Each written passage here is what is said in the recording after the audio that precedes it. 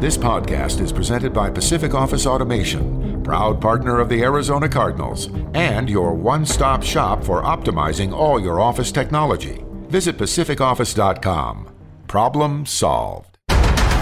Is it caught? Is it caught? Oh my goodness, it's caught! DeAndre Hopkins caught it! He caught it for a touchdown! You've got to be joking me! Welcome to Cardinals Underground, presented by Pacific Office Automation.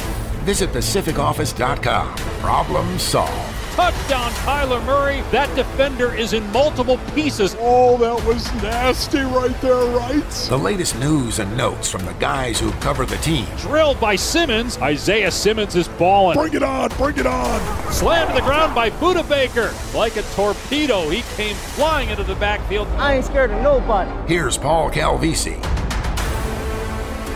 You know, I feel like off the top of Cardinals Underground, just because it is August, just because the preseason has started, that there are legal liabilities that exist that mandate we have a preseason disclaimer of sorts, Darren Urban.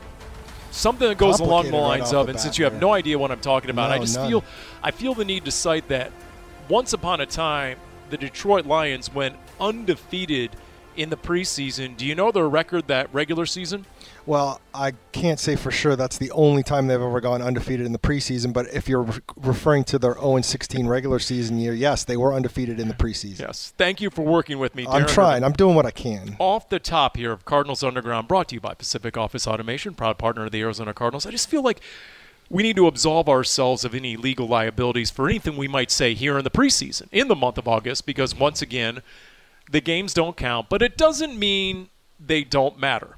Old Takes Exposed is always listening, Paul. That's right. So, there, for example, things that we see, things that we think we've seen, and then information that we seek out. I got the answer to a Cards Camp mystery within the last 24 hours that I've been wondering about. Just a curiosity, I guess, would be a better description. I'm dying to know what it might be. What exactly does Chandler Jones weigh? What is his playing weight right now? You laugh. You scoff. I do laugh. Could you not hear me? I mean, you're doing a dramatic reenactment of Ron Wolfley on the sideline when I brought up this issue. Okay. A couple of years ago when he got off to a slow start, I think it was his 17-sack season. If you remember the first few games, it was the plus-size Chandler Jones. He was closer to 280. And then as soon as he lost some of the weight, boom, he went off. He had near a record-setting sack season. Well, you tell me, Darren Urban, the moment you saw Chandler Jones out on that field, did you not think, wow, he looks in great shape? Well, I mean, you would think so. I mean, he is playing for a contract, and usually that's one of those first things that the players do. You control what you can control, and certainly being in the best shape you can be. I do remember, I know he came in heavier one year in 2018 on purpose because Steve Wilkes wanted him to be a little bit bigger. That might have been the year, actually. And that didn't go very well. But that was because they asked him to do that, and I think he knew right away that wasn't going to work very well. That's true. And you know what? That is an apt reminder and a clarification on my earlier observation. Remember maybe when you were in second or third grade and the school teacher would put the jar of jelly beans? And I did not weigh 280 in second grade, Paul. And have everybody take a guess as to how many jelly beans. What do you think Chandler Jones' playing weight is right here, right now, Cards Camp 2021? Take a guess. Because I got the answer. Oh, you do have the answer. Source is very close to number 55. Tell me. I'm going to go with 253. That's bold. That's light. I think that would be the lightest in his career. He's at 264 right now. Okay, so I'm wrong. So but to me, I mean, he looks. It's the way he wears the 264, though. Yes, and he has been impressive in these camps. You're not going to see him in the preseason, I don't think at all. Perhaps, maybe in game number 3. Maybe it's just a gut feel. It's just a guess. See, we were talking about that, though, Paul, and I don't want to get derailed here, but I mean, game 3 is on artificial turf. I'm very leery about that. Yeah, that is true. Although a lot of teams, and we talked about this, are treating preseason game number 3 this year just like they've always treated preseason game number 3, just because there's such a gap between the final preseason game and the start of the regular season. But I just, that's just one intriguing curiosity I've had, and a Cards Camp mystery solved off the very top. So so we'll see. you have sources at the highest levels if you're getting weights like that. It's just it was something I was trying to discern as to exactly where he was in the process, if you will. So look, there you go. Here we are, and I'm curious. When you look at what went down on Friday night, in that win at the very end. First off, it was good to be on the winning side of a Matt Prater game-ending field goal, was it not? Hey, bottom line is the Cardinals get the big win. I believe the Diamondbacks won that night and got a no-hitter the next night. Yes. Clearly, We've wiped the palate of the Valley fans after the finals loss, and they're all feeling good about victories again. You know what I think it is? I think it's the humidity. Did I mention that I emceed this breakfast with Roger Goodell recently as I do the name dropper portion of Cardinals Underground? You might have, but you're going to do it again. So. Roger and his deadpan humor, minus the leather armchair, by the way, which is on display currently in the Hall of Fame in Canton, Ohio. Roger Goodell at one point made a joke about the weather in Arizona, and he just said, "Where's this dry heat I've heard about?" If you look to your right here in this lovely loft at State Farm Stadium, look at the condensation. That's true. On the front of the refrigerator here in the loft. It's the humidity. I don't know about your yard, but the growth at Casa Calvisi is off the hook. I've had plants that I thought were dead for 2 years that have come back. And I think maybe there's a metaphor there for Cardinals Camp 2021. What do you think about that, Darren? It's something you could use maybe as a lead to one of your stories, just about the humidity. The humidity making the Cardinals relevant again? Is that what you're saying? And the growth, and maybe it spurred it's a growth spurt in Valley Sports here in August. I guess that's better than saying they're just sweating more at training camp. Maybe. Although, don't get the old-timers in here because they don't notice any sweat going on at these kind of training camps. Give me a few takeaways from the 1916 win against Dallas. I'm guessing you're going to start with the draft class. I am, although you said the 1916 win. I'm like, were the Cowboys and Cardinals playing in 1916? No, did I? See, that's what happens when you're saying one thing and you're looking at something else on your phone. I mean, how do you not look at the rookie class, Paul? I mean, ultimately, the results don't matter. Kyler Murray doesn't play. And so the first thing you're thinking is these young players, and most of them are rookies. I mean, we've been talking about, how much impact is Rondale Moore going to have on the offense this year? How much impact can Zaven Collins and even Isaiah Simmons have in the middle of that defense? And even Eno Benjamin, who's a guy who there's so many fans that are desperate to see him going forward as a functioning part of the team, or maybe even just get dressed once, which he wasn't last year. And I thought he showed some things. So, I mean, those are the things that I noticed. I mean, they could have gotten whacked on the scoreboard, and I still would have. Those are the things I would have looked at, and I thought those were probably the best things, again, within the prism of it's the first preseason game and yada, yada, yada. I mean, the fact that we can have a legitimate debate right here, right now, as to which draft pick acquitted himself the best, that says it all. It's a good sign. I mean, we could legitimately argue, did Zaven Collins have a better first showing, or Rondale Moore, or Marco Wilson? Marco Wilson had a very good game. I saw the Pro Football Focus grades, and he was the second highest defender after Byron Murphy. They said he had 6 targets, 3 forced incompletions, which for all the analytics, I'm sorry, that's still a subjective rating system that goes into your formula. I mean, there's still subjectivity that goes into the formula. But there's subjectivity when the coaches look at the tape, too. Sure. So as opposed to Tay Gowan, who had 5 targets. So, that's the kind of stuff you just can't get. Not to that degree, not to that level of competitiveness. As hard as you go into practice, nothing is going to replicate those game atmospheres, albeit a preseason game. And yes, everything was vanilla for the most part, although, as Drew Stan pointed out more than once, Dan Quinn didn't hesitate. He didn't hesitate to bring some blitz packages, and, it was vanilla with a few sprinkles, as we like to say. There was some flavoring there at times, and it tested the Cardinals. But, how can you not come away from preseason game number 1 and talk about Zaven Collins, the first run play he's ever faced, and it's a tackle for loss?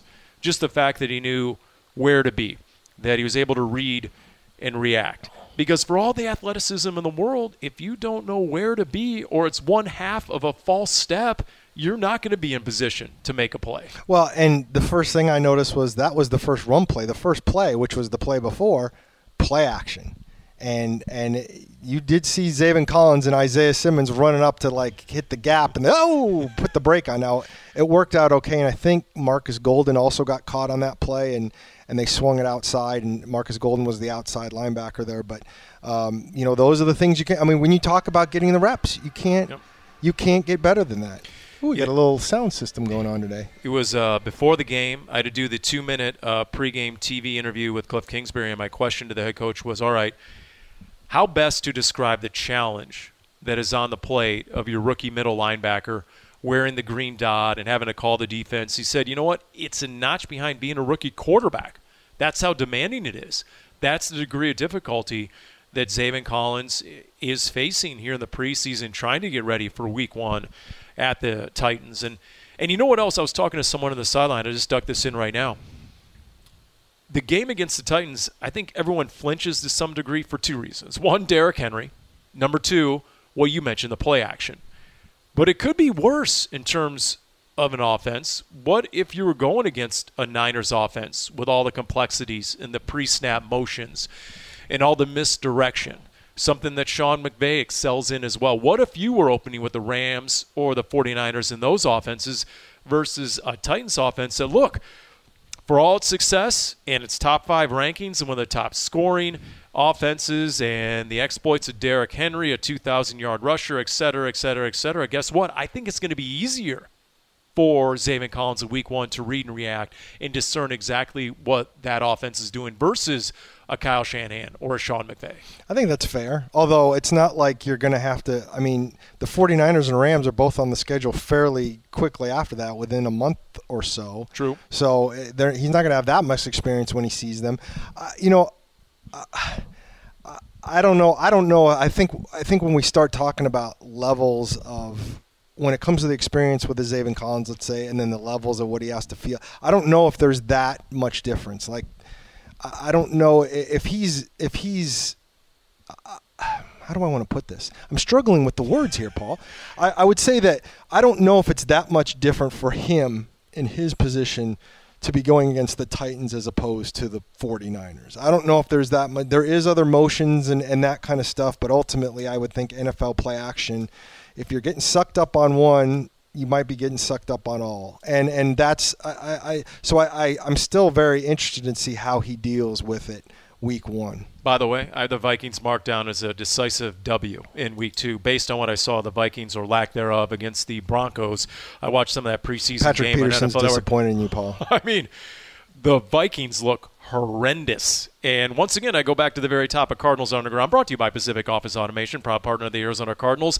You can only read so much and don't read virtually anything into the preseason, but when the Vikings look that bad, it really does make you wonder as to how exactly their season is going to track. So right now, I have the Cardinals installed as at least a touchdown favorite against the Vikings in week 2. I'm just saying. I thought Kyle was the one who went to work for the betting service. Speaking of pre-snap motion, how about Rondale Moore? Yeah. Can you not tell me that the Cardinals did not run those 2 plays? A little end around, a little handoff, a little jet sweep, get Rondale Moore involved here and there. You can't tell me they didn't put that on film for the Tennessee Titans. I mean, clearly, Cliff Kingsbury is just tired of you railing on him, Paul, about not being able to get some of these things in for the preseason. Hey, Cliff said, I'm going to treat this differently than the last time I was in the preseason, and he did. And yep. The it first was thing your I thought question, by the way. You followed up on me talking right. tough by actually delivering and asking the question. I'm going to come clean right now, Paul, and I'm going to say when that guy suggested it on Twitter about, hey, it was good that the question got asked or Paul asked it, and I'm like, I did it. I didn't follow up on this, but I'm like, I had completely forgotten that part of the podcast conversation. And in reality, and I don't know if you heard the whole thing, but like my question wasn't even directly about that. I just said, as a coach, what are you trying to get out of the preseason? We always hear about what the players are trying to get. Well, as a coach, if you're not game planning, what are you trying to get? And I was actually aiming back towards what he had said earlier in camp, where he was saying how he doesn't really like the preseason because he likes to be able to open up the playbook, and you're not allowed to do that, and you can't get all exciting. And then he kind of offered up the, as I've said before, I made a mistake trying to hide stuff, and I thought that was good. And when I saw that play to Rondale Moore where it was the fake quick screen and then the kind of the Statue of Liberty-esque handoff to Rondale Moore. I'm like, that is a play that never, ever would have seen the light of day in the 2019 preseason. No, you're absolutely. So when you asked the question, you did not reference 2019? No. You didn't say then and now? No, I just said, what are you trying to get out of it? And props to Cliff. We like to joke about how he doesn't really give us anything, but that was a good quote. And I wish I could say it was in the back of my mind after the podcast, and I'm just trying to pick up for Paul. And reality is sometimes you just blind squirrel. You should have put a flex emoji on that response, by the way, via Twitter. That's what you should have done when you took credit for asking the question, as you should have. Here's the thing. He said in that same press conference a little bit later, we're still not going to show very much, right? I did. I mean, it was not a little bit later. Yeah. I think it was the very next question. Here's my conclusion. Look, they're still not showing very much. I think that was about it, the Rondale Moore that you just referenced, we just talked about. But what made 2019 so much worse, I think, is they weren't even themselves. They were actually running a different system than they ever actually intended to run in the regular season. And I think that ultimately is the, quote, mistake that Kingsbury references. I agree with you. I think ultimately it was that they weren't just trying to hide what they were going to do. They were trying to hide offense. Everything, which I don't even know. I don't even know how you pull that off, which they didn't really. They didn't look very good in that first game, and they were kind of flying by the seat of their pants. But so you'll know it was successful. Rondale Moore, what you put on film in the preseason, this is my projection. If on the first series he goes in motion on a jet sweep, whether it's fake or you give him the ball or not, and the entire Titans front seven is pointing and going, there he is, 85, sort of like a Tyreek Hill effect. If the whole front seven of the Titans reacts to Rondale Moore in motion, you'll obviously know, okay, it worked.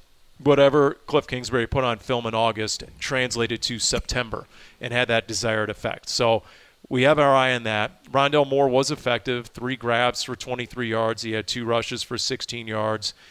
And I'll tell you what, you watch, and we just did, you watch the individual drills, and the receivers are going through, the cones and around the trash cans and all this sort of stuff. And there's no doubt he has the elite quickness. That's his area of expertise. Yeah. But the guy right behind him is Greg Dortch. Yeah. And he made a heck of a catch. Yeah, he did. And did he not just cost JoJo Ward his job? Because they're essentially the same type of receiver, and JoJo Ward, within a few hours of this podcast, had been cut by the Arizona Cardinals. Greg Dortch came in off the streets, and he snagged that. At least for now, he's that guy. Well, it's funny. I mean, look, Greg Dortch and his play isn't the only reason I think JoJo Ward isn't here. JoJo Ward has struggled in camp. He's had way more. I've noticed his drops, and that's not a great sign because, guys are going to drop some. But if it gets to the point where I'm thinking, wow, you've had a lot of drops, that's a lot of drops. But I love what Dortch has done. I asked Cliff Kingsbury about Greg Dortch last week. And, I thought he was making some plays offensively. And then in the game, he's the first guy they put back on punt return. And he's got some wiggle back there as a punt returner. And, again, you mentioned the really good play he had. And then he has made some inroads. And it's going to be interesting how all that shakes out. I mean, we kind of feel like we have an idea. We know the top 4 receivers. We're all kind of thinking Andy Isabella and Keyshawn Johnson are the other 2. I think Kyler really likes Keyshawn Johnson. I think Keyshawn Johnson has had an okay camp. He hasn't been great. And Andy Isabella's barely been on the field because of 2 stints with COVID. And he's going to miss the first 2 preseason games. Could Greg Dortch make inroads that way? I mean, think about it. Andy Isabella, when the first depth chart came out, was one of the return men. Well, as you mentioned, Dortch does that. If you decide as a coaching staff that it's too risky to put Rondale Moore or Christian Kirk back there, then Dortch would be your guy. I would agree that he had already caught the coach's eye before the preseason game. Then he made that physical catch in traffic coming back to the ball between 2 men. He made the one-handed snag on a fade against Byron Murphy Jr. in practice you just referenced. You can see it on social media. Unbelievable one-handed grab. He has the quicks. So I agree. Is Are you going to need to sound the Jaws theme music? And is he coming up from the depths? He just clipped JoJo Ward. Is he going to take a bite out of Keyshawn Johnson? Is he now going to devour Andy Isabella? Andy Isabella isn't out here. Keyshawn Johnson, yeah, he's sort of underwhelmed, I would say. He's been lukewarm, basically, in this camp. So there's no doubt, 38 Greg Dortch is a guy you continue to watch as an outsider who might crack the final 53. Again, your issue, and not that Andy Isabella is much bigger, it's Greg Dortch is, what, 5'7"? And a half. And a half. I know you're very painfully aware of those. That's what it says right here in my card. I have one of these coaches' laminated cards that has actually the fractional heights on there. So it's 5'7" 3". So 5'7" and 3 inches, does that make him 5'7" and a quarter? I don't know exactly how to read this. Well, if you're a GM, how do you read this? I don't know. You have to go to scout school. Yeah, but, I see. I see him as potentially there. But again, we've been through one preseason game, and things can change, and you'll pay attention. What I'm curious is will Andy Isabella be able to, when he comes back, be able to hit the ground running, and make something work here? And I think he was having, when he has been out there, I think he's been solid as a receiver. But again, you miss all this time, and it's not like he's hurt. It's COVID. So, I can't get past Dave McGinnis. The most important ability is availability. Yep.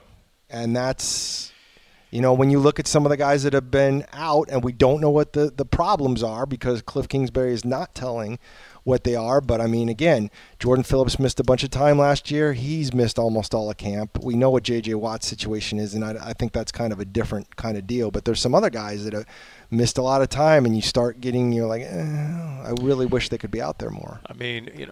We did on the pregame show leading into the Friday night game, we did flashing and lacking. Here's our new segment, okay? Flashing and lacking. Who's flashing? Who's lacking? And I would say in the lacking category, it would be the defensive line, the first and second team defensive line, and it comes down to availability right now. Yeah. Think about it.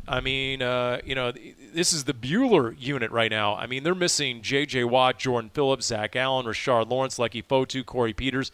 Now Lecky Fotu has come back off the COVID list. Zach Allen was back, although I missed him. I did not see 94 out there. I was only later. He might have been only out there for individuals, so maybe they're slowly working him back. But you're talking about your top 6 defensive linemen. Yeah. So you talk about guys coming up from the depths. I know Michael Dogby has caught the eye of a lot of the coaches. He graded out real well, from my understanding.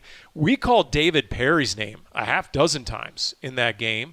The backup nose tackle with the body mass and body type of Dan the Can Williams, a former first-round nose tackle from years ago. These are guys who could maybe somehow, some way make a run from the bottom up.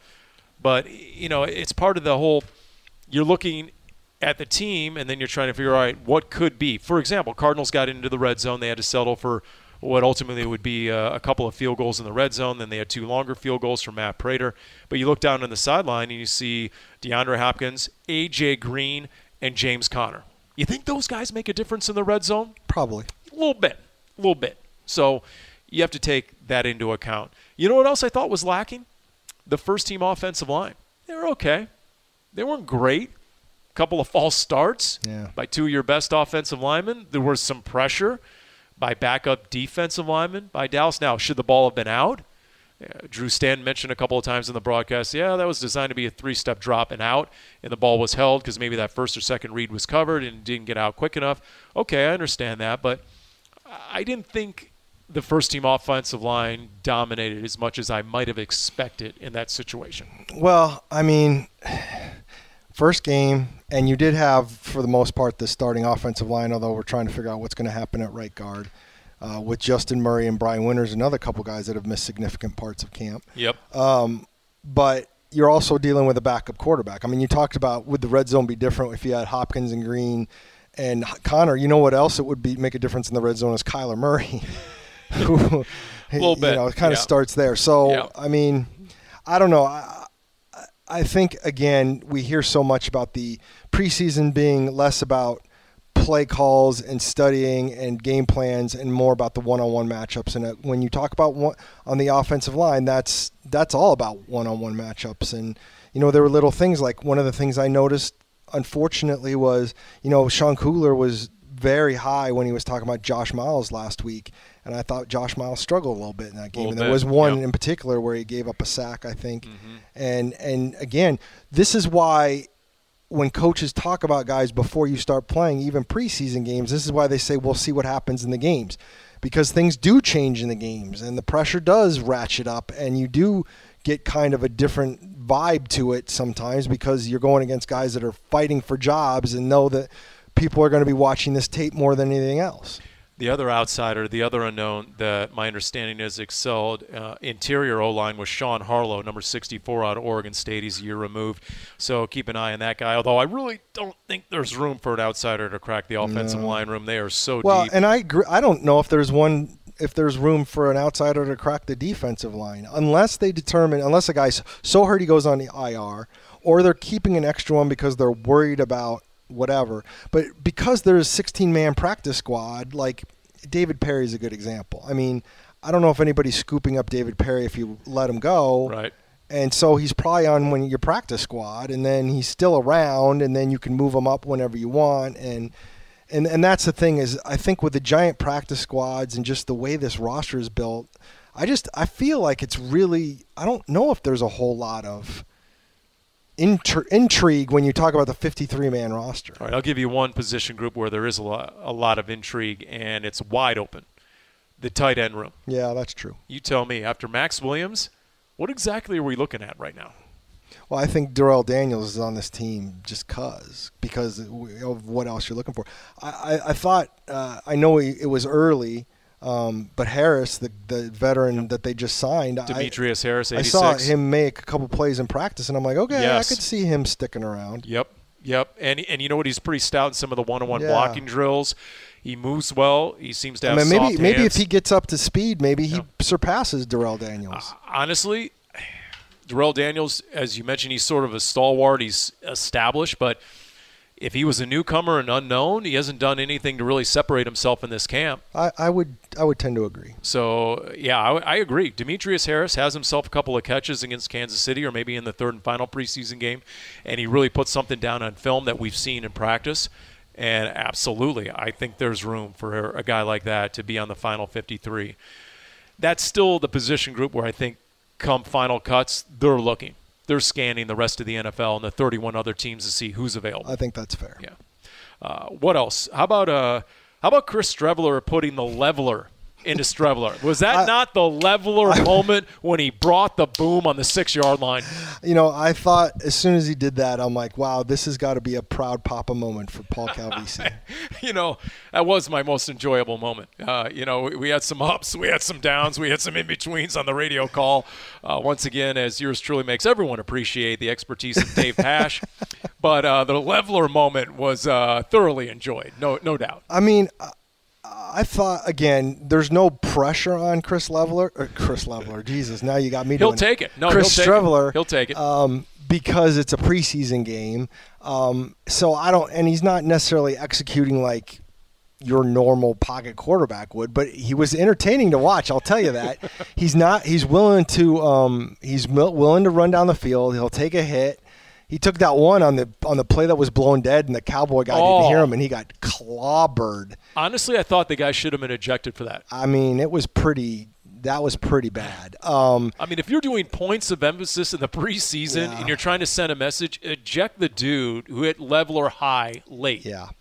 But, I mean, he was dishing out punishment when he was running.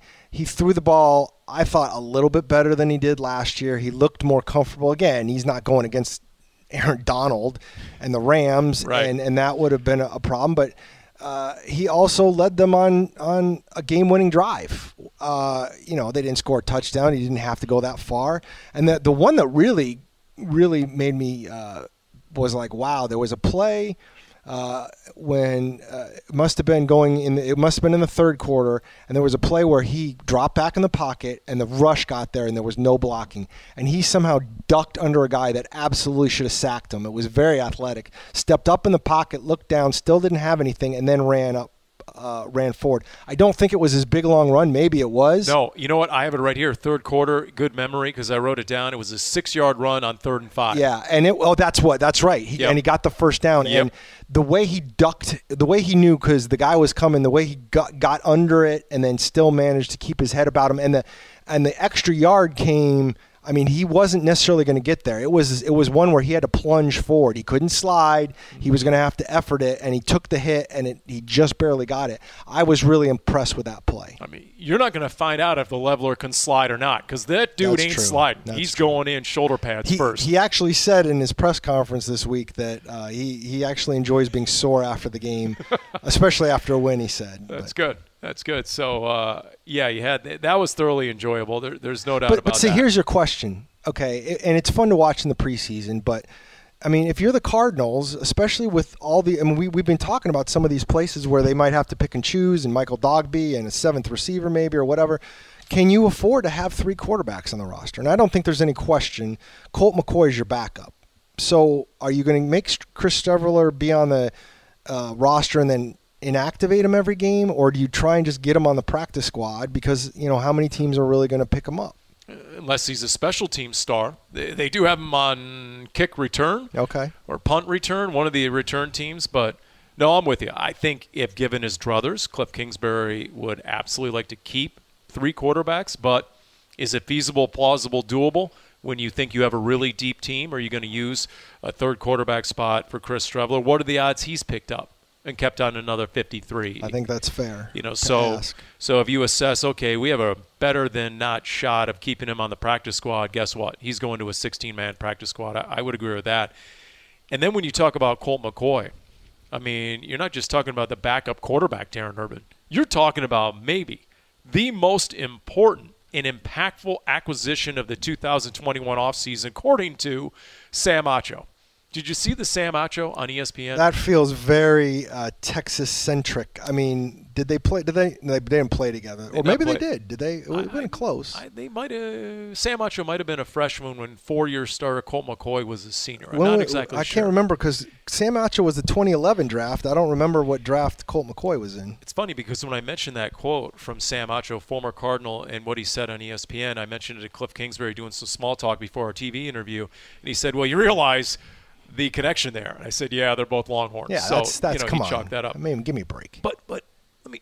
When Cliff Kingsbury goes into a detailed analysis of what Colt McCoy has done for the room, not only the quarterbacks but the coaches, he has 4 times as much NFL experience as any of the current coaches, right? In that room, when he says that Chris Streveler's greatest strides in the last half season, last 6 months have been in recognizing, fronts and with his pass protections. I mean, that's all because of Colt McCoy and what he's done. Yeah. What was a Skip Bayless hot take by Sam Acho at first, I'm beginning to actually put more credence in. And more anecdotally you hear of what Colt McCoy has done for that quarterback room. And then I start thinking of the following, Darren, and you tell me if I'm off the rails here or not. I would never say that. Kurt Warner and Carson Palmer, 2 all-time greats in recent Cardinals history. Heard of them. Behind the scenes, when it came to game planning, they were invaluable. Yeah. They were almost de facto offensive coordinators. And the rest of the offensive staff would wait for their film study on a Monday until Monday night. Okay, Kurt. Okay, Carson. What have you come up with? What are you seeing in our opponent this week? Great. Sounds good. What do you think? And then they would all get in together, huddle up, and devise a game plan. I fully envision that being the case with a Colt McCoy. Yeah, I mean, I could see that. I mean, of course, the difference is when you're talking about Warner and Palmer, part of the reason they're doing what they're doing is because they're the ones out on the field. Whereas, Kyler is going to have his say on what the kinds of things they do to be comfortable. And that's one of the reasons Palmer and Warner did what they did. It was because it was about making sure they were doing what they were comfortable with. But I agree with you. Having Colt back there, I think, changes the dynamic of that room, with all due respect to Brett Hundley. I do think Colt McCoy serves that backup role better, not only on the field, but off. Last year was just tough. You for whatever reason, the coaches decided to go with Streveler instead of Hundley in terms of being active all season.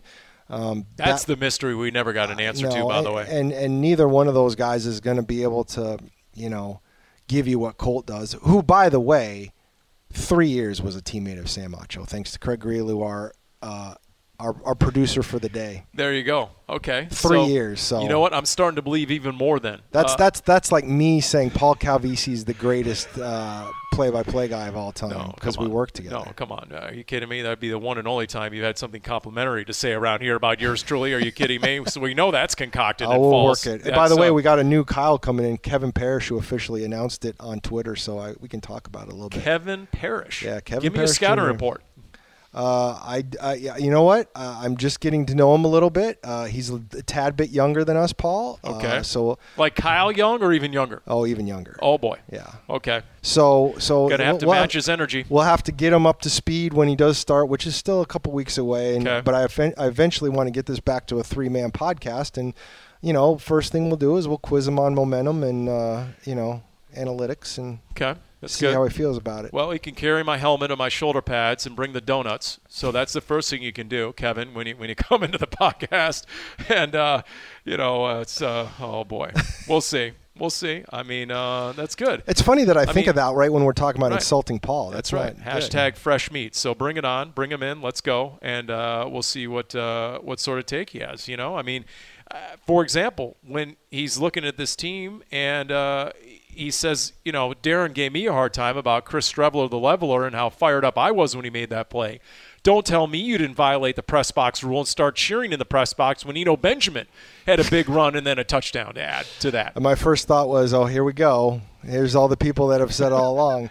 No, I mean, yourself included, Mr. ASU. Well, I will say that, I rooted for Eno many, many times, but I also, when he got drafted here, I was also very realistic in the fact he's a 7th-round pick. That being said, I think he's already shown a bunch in practice. I thought he showed some things in training camp practice last year. We've heard a lot. Cliff Kingsbury's brought it up multiple times about how he's more focused. And I have heard some things where it's like they kind of wanted Eno to kind of rejigger how he looked at things. I mean, we even heard it when he was talking after the game the other day. He's not a football guy outside of football. And, sometimes the football guys that are around coaches and stuff, sometimes they struggle with that a little bit. So you got to come to a happy medium. Don't forget that they track your tablet. Yeah. And they know how much time you're spending in the playbook. Yeah, that's true. Away from team meetings and away Big from the Brother's facility. Always watching, baby. Yep. So, it's something that always impresses the coaches in terms of in fact, you know who it was? I was trying to think of the guy who surprised the coaches off the bat. This was years ago, but it was Antonio Cromartie. Yeah. And he was a guy they realized, wow, he really is a grinder. In fact, when I hear Rodney Hudson is that guy who will watch a lot of film. You know who's another guy who I remember where you're thinking, okay, especially with his travels as an NFL player, but I'll never forget. DJ Swearinger was a guy that blew them away with how much he was on that tablet. Yep. And they knew it. Yep, that's a great recollection. So, Eno Benjamin, look, how do you think in terms of total numbers, how many running backs do they keep? Well, I think that's a great question because it goes back to what we're always talking about, which is when you're whether you're talking about Greg Dortch and Andy Isabella and Keyshawn Johnson, or you're talking about the end of the tight end room, or you're talking about the end of the running back. I mean, what kind of special teams can they do? I thought Benjamin looked pretty good as a kickoff returner the other day. So if he can be your kickoff returner and he could be your third running back, knowing that you could drop him in as a running back if Edmonds or Connor get dinged up. Look, Jonathan Ward's a bigger back. He's not quite – he doesn't have the speed of Eno, probably doesn't have the elusiveness of Eno as a running back, but Jonathan Ward is a good special teams player. Yep. And your assistant head coach is your special teams coordinator, and he has a say over how this goes. I think it's going to be tough to keep 4 running backs. And again, I think Jonathan Ward, he started on the practice squad last year. I could see him being on the practice squad this year. They didn't want to cut Eno last year because they were afraid somebody would take him, and I agree with that. I mean, unless you're totally done with Eno Benjamin, I think he's got to be on this roster because I think somebody picks him up otherwise. I think somebody picks up both running backs. Maybe. My understanding was by the end of August last year that if there would have been preseason games, the coaches were terrified that Jonathan Ward would have been a goner. He would have been picked up by someone else upon final cuts. But you know what else I think of? I think Andy Isabella. I think of, okay, wait a minute. If Rondale Moore and Christian Kirk are too valuable to put back their returning kicks and or punts, and if Greg Dortch, for example, is your punt returner, let's just say, and Eno Benjamin is your kick returner, guess what? That costs Andy Isabella on both fronts. Yeah. That's a good point. That's another scenario where he's on the outside looking in. Well, again, that's the problem when you're not around. I don't know what's going to happen in the return game. I asked Cliff the other day about, Rondale Moore didn't get any returns on kickoffs or punts. Does that say something? And he kind of deferred and say it's all fluid and we got a long way to go. The things that Cliff says about such things, but you do have to wonder if they're going to be willing to put him back there, because I would think that the other thing about that is, like, if you are willing to put him back there, let's say if you're Jeff Rodgers and you guys are willing to put Rondale Moore, that gives you a little bit more elbow room of who might else you keep and why you might keep them. If memory serves, 2019 preseason, Christian Kirk didn't return any punts in the preseason. And then the regular season, he was the guy. And that's very possible. They could do that again. Then again, maybe he is protecting guys. I don't know. Christian Kirk made the big 35-yard reception down the near sideline against Kelvin Joseph, by the way. No scrub, a guy who's been a star of Cowboys camp from our understanding. Everything you've read about Cowboys camp, Kelvin Joseph has really shined, the round 2 pick out of Kentucky.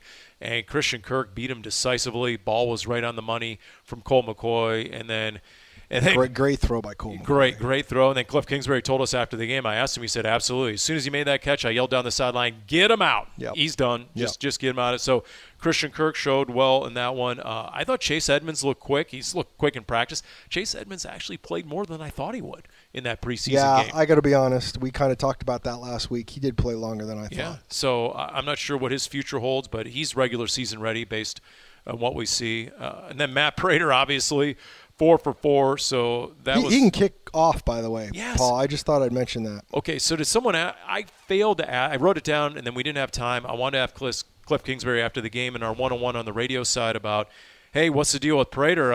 Much ado about nothing when it comes to leg strength and not having kicked off since 2013, because he was pretty convincing, right? Oh, there's no question. And his first kick, which I believe went deep into the end zone and for a touchback, I'm like, what were we even talking about? And you know what he said? He said, I can do this.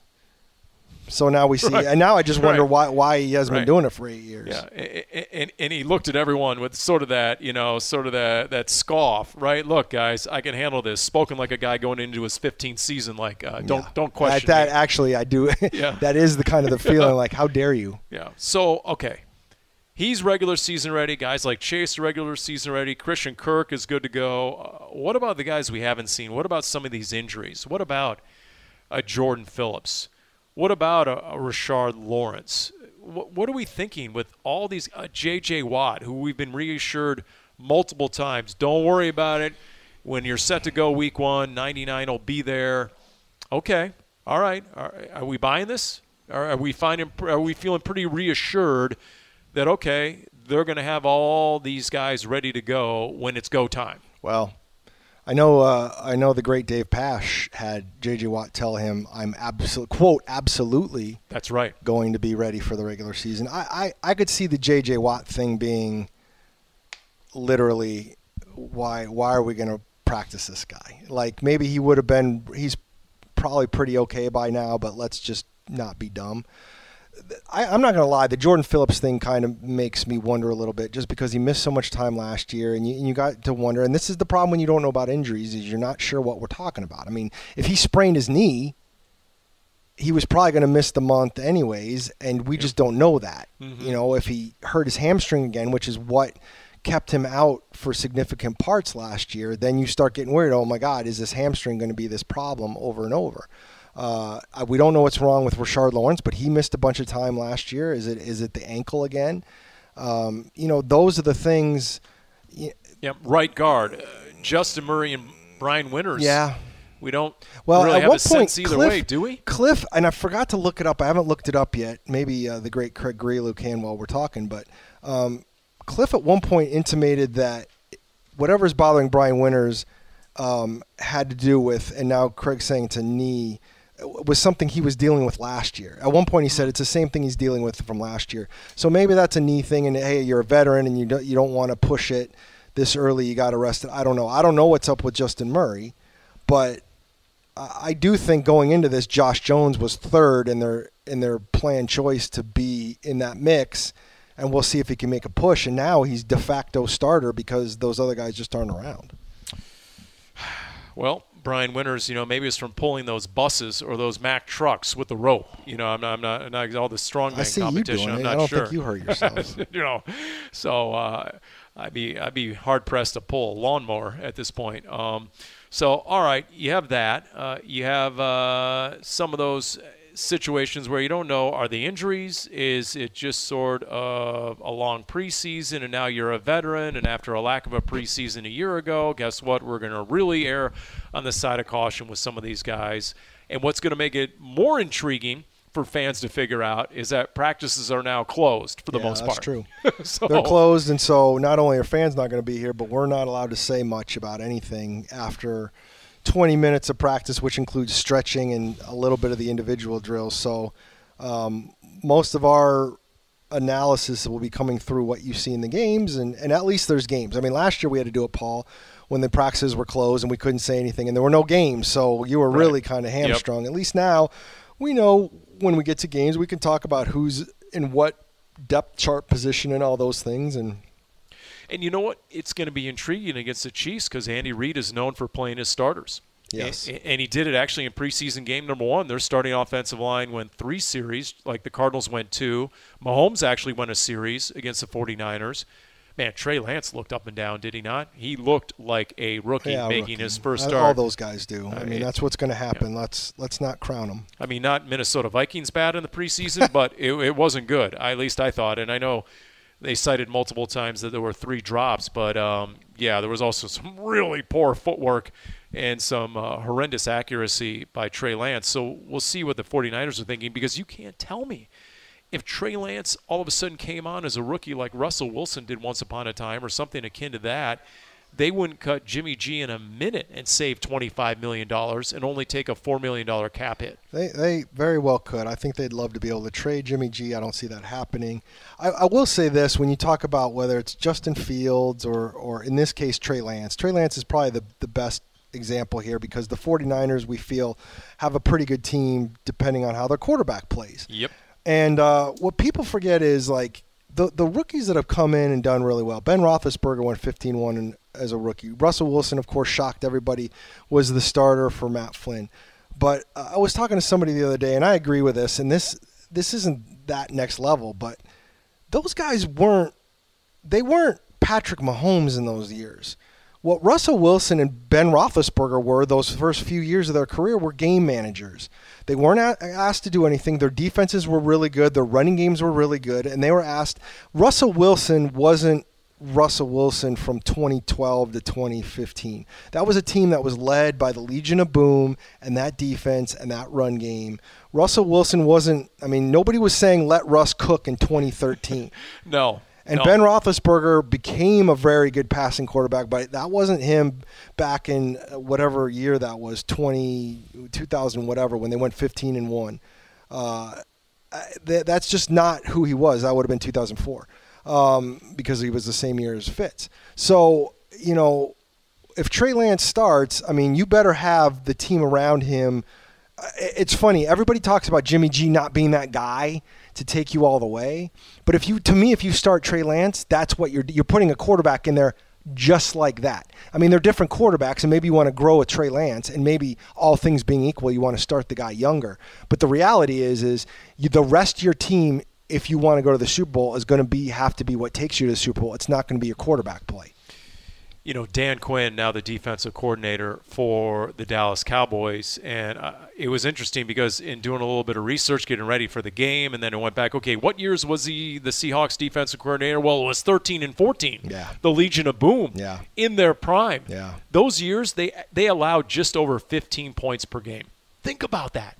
That in today's game, that would be remarkable to have a defense allowing just over 15 points per game. That's how dominant defensively they were, to back up your point. Yeah. They didn't need an all-pro Russell Wilson at that point to be the guy. So, yeah, it is intriguing to see exactly which direction the Niners are going to go. When you hear that, oh, Jimmy G's had an unbelievable camp and he's making play after play after play and so forth, okay, is that because that's the truth, or is that because all of a sudden John Lynch wants to pump up the value of a Jimmy G for the trade market, right? So, it's intriguing to see. And, for Cardinals, I think we're going to see Kyler Murray. I think, in one of these preseason games, but it's not an absolute either, is it? No, I would think he'd get some kind of snaps, but I don't know when. Again, the thing, that's going to keep throwing me is that third preseason game being on turf, and I would just be leery. I'd be leery.